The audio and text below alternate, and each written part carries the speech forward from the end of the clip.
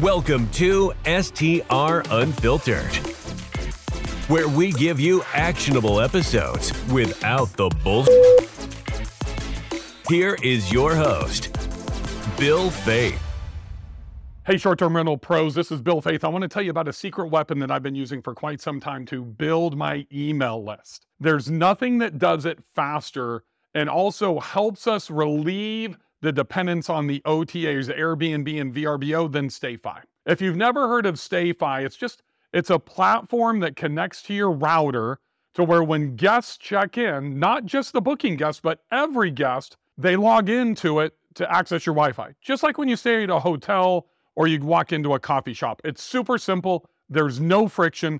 But most importantly, this allows you to grow your email list by your occupancy rate and not just by the booker. So you can do it 4 times faster, 6 times faster, or in my case, 10 to 15 times faster. There's a reason that I do 41% direct bookings. It's because I use a platform like StayFi to build my email list so fast. And then I have my 200-day funnel to go in and actually bring them back to stay with me again and again. Impressive, right? So here's the bonus. No contracts needed. All you need to do is use my name, the code BILL, B-I-L-L, for an exclusive 50% off your first 3 months with StayFi. And this is not just about attracting new guests. It's about transforming one-time visitors into lifelong ambassadors and return guests. So check it out. StayFi, it's my secret weapon, and I want it to be yours as well. Look, to lock in your StayFi discount and start cultivating your engaged guest list, go to stayfi.com/bill. That's stayfi.com/bill. Yep, that's my name, and watch your bookings soar. Welcome back to STR Unfiltered. I'm Bill Faeth, your host. Excited that you're here. Today I want to talk about, are you ready to buy? Now, if we were truly unpack this entire question, this could take hours to be able to identify if you're really ready to buy. A lot of you will just say, yeah, I'm ready. I'm waiting for interest rates to come down, whatever that is. But the first thing that I want you to think about is, why are you buying? Are you just buying because interest rates come down? What's the outcome of your purchase? Are you buying because you're trying to build up cash flow to a specific number so you can exit a W-2? Are you buying because of a cash on cash return? So you might have tapped into equity in another property, sold it, and be able to get a better return. Why are you really buying? That's step number one. You've got to determine that first. The other big thing is this a lifestyle asset or is it strictly a financially driven decision? Because here's the deal. If it's strictly a financially driven decision, there's no stories. You don't get the opportunity to convince yourself or to convince me or anybody else. It is strictly looking at the pro forma, and you're making a decision to buy the best property in the best market with the highest rate of return. That could be cash on cash. That could be cash flow. It could be appreciation. It could be, principal pay down. All of those things need to be factored in. The one thing that I think should not be factored in is going to be a cost segregation, especially since we're at 60% this year. And that, if you're going to do that, that's always gravy, sitting over there to the side of the turkey and the mashed potatoes and everything, and you grab a scoop of it and you put it on, once you've kind of delved into everything else. So as Ryan Bakey says, we don't want the, tax tail to wag the dog by any means. You've got to buy highly investable properties. So defining that why is really super important. It needs to be specific. It needs to be measurable. There needs to be a compelling rationale of why you're making an investment. Number 2 is, and really this is the purpose of this podcast, are you bankable? Are you bankable specifically for the type of loan? There's so many loan options out there that you can consider, but most of you don't know if you're bankable or not. And what I mean by that is, do you know what your true, that's capital T-R-U-E, do you know what your true debt to income ratio is?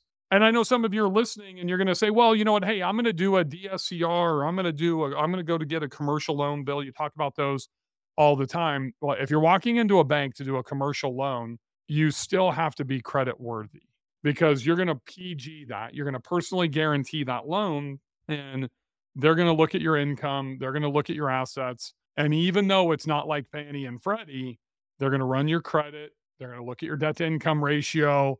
They're going to look at your liabilities. They're going to look at your real estate holdings, and they're going to analyze that. And that's how you get the best rate. So the better prepared you are, the better rate you will get. Super simple. So what I want you to understand is, you're listening to this podcast. It's January. You may be one of those people that have been sitting on the sidelines. That's okay. and are making the decision that, you know what, I'm getting back into the market as soon as the rates, come down. And that's probably going to happen in March. But if you wait till March to become bankable, it's too late. Let that sink in for a second. You need 60 to 90 days. Well, literally 60 days from today, you're into March. 90 days from today, you're into April. So February, March, 60, April, 90. Think about that. Number one thing you need to do is make sure that you have an app like Credit Karma or Credit Sesame or something to be able to track your credit scores. Number two is you really should run a credit report to see what is reporting. This is a critical component. You want to know what's reporting on that. So, like for me, I've got a lot of real estate. There's some that reports, some that doesn't.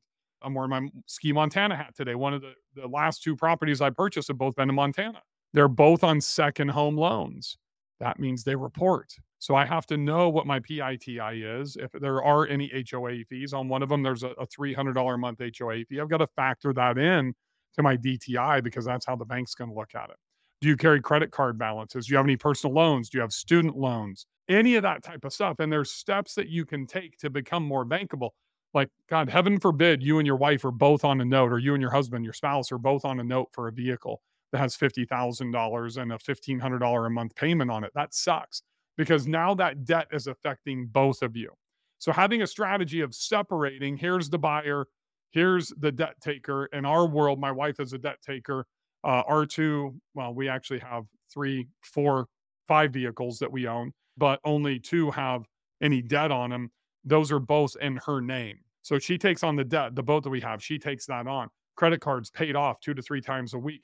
So to manage our debt to income, but also to manage our credit score, you need to be in tune with this financial part of your life to make sure that you can max out your credit worthiness. So in my opinion, if you're close to the 30% DTI range and you're trying to qualify for a Fannie or Freddie or even go in for a commercial loan, and you have a vehicle or two that are in both yours and your wife's names, you should probably sell one of them and then pick somebody to take on that bad debt.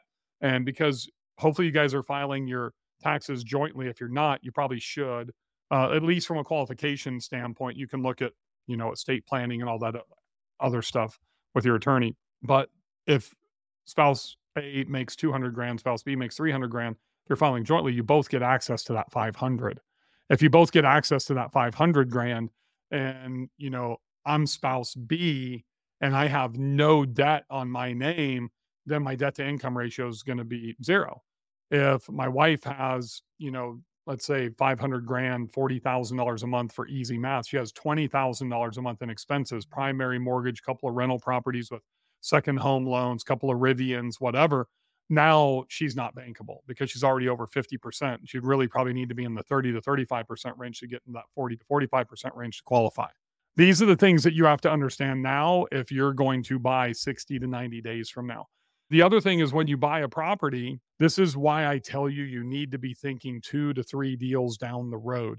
So if you have $200,000 in cash, you've sold a property, you've just saved it, whatever it is, and you're going to deploy that on multiple properties, you need to make sure that you will be bankable on multiple properties. I would hate for you to go in and blow out your DTI on the first property, have another 100 grand left over, and you're looking for that $700,000 property on a 10% down. And then you want to go down the Fannie and Freddie route, but you're not bankable. It might make sense to do a DSCR on the first one and then use Fannie and Freddie on the second one or vice versa.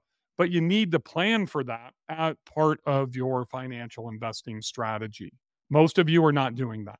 That's why it becomes really important to understand why you're doing this, what you want your outcome to be.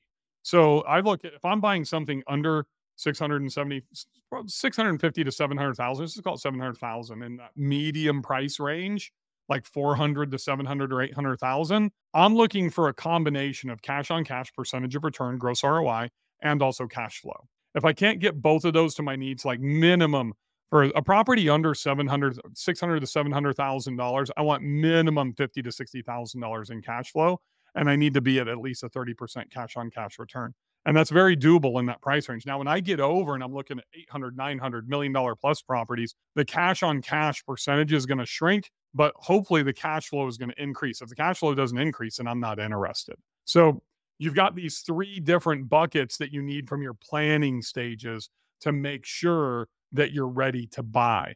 If you're in that 400,000 and below, you should be like at least 40, 50% cash on cash, in my opinion. If you're in that mid range, like 400,000 to 800,000, then for me, it's minimum 20%. If it's like 10, 12, 13%, I am like no go, not even interested in it if it's a financially driven decision. If it's a lifestyle asset, that's a little bit different story, but most of you should be purchasing for financially driven reasons now, unless you're independently wealthy and you've already hit all of those life plan financial goals. If you haven't hit those, you're not ready to go down that path yet. So nail all of these things: your credit, your DTI, why you're buying, your planning. Make sure you're planning 2 to 3 deals down the road, and you will have a more successful 2024. I hope to see you guys at the STR Wealth Conference. I know it's right around the corner. We still have a few tickets left. strwealthconference.com. If you have not signed up for the workshops, make sure you go back to that website and get into the revenue management. Or I'm going to teach you how to build super properties. Mark Simpson's going to be there with marketing, all this great stuff that's happening on Monday, even before the conference even starts. And we've got like 16 workshops for you on Tuesday and Wednesday outside of all the keynote speakers. It's going to be absolutely amazing. Most importantly, if you're coming and we've never met, please come up and say hello. I would like to meet every single one of you that is there. Thanks for listening, folks. Have a wonderful day. Happy hosting. The STR Unfiltered podcast is brought to you by Market My STR, the ultimate all-in-one marketing platform for short-term rental hosts. Are you tired of juggling multiple marketing tools? Say goodbye to the hassle and make your life as a host a breeze with Market My STR. Boost your booking rates and increase your revenue in no time with our powerful features. Our platform streamlines your marketing efforts so you can focus on what you do best, providing unforgettable guest experiences. Whether you're a newcomer or a seasoned host, Market My STR has got you covered. Stay connected with your guests using our comprehensive set of communication tools. From custom landing pages to text messages, email marketing, and social media integration, we provide all the tools you need to elevate your short-term rental business. Streamline your operations, enhance your guest experience today. Don't settle for less so we can have it all. Make the switch to Market My STR's all-in-one marketing platform and watch your business soar. Visit marketmystr.com today to sign up for your free trial. That's marketmystr.com. Elevate your short-term rental business with Market My STR. Thank you for listening to STR Unfiltered, where we give you actionable episodes without the bullshit.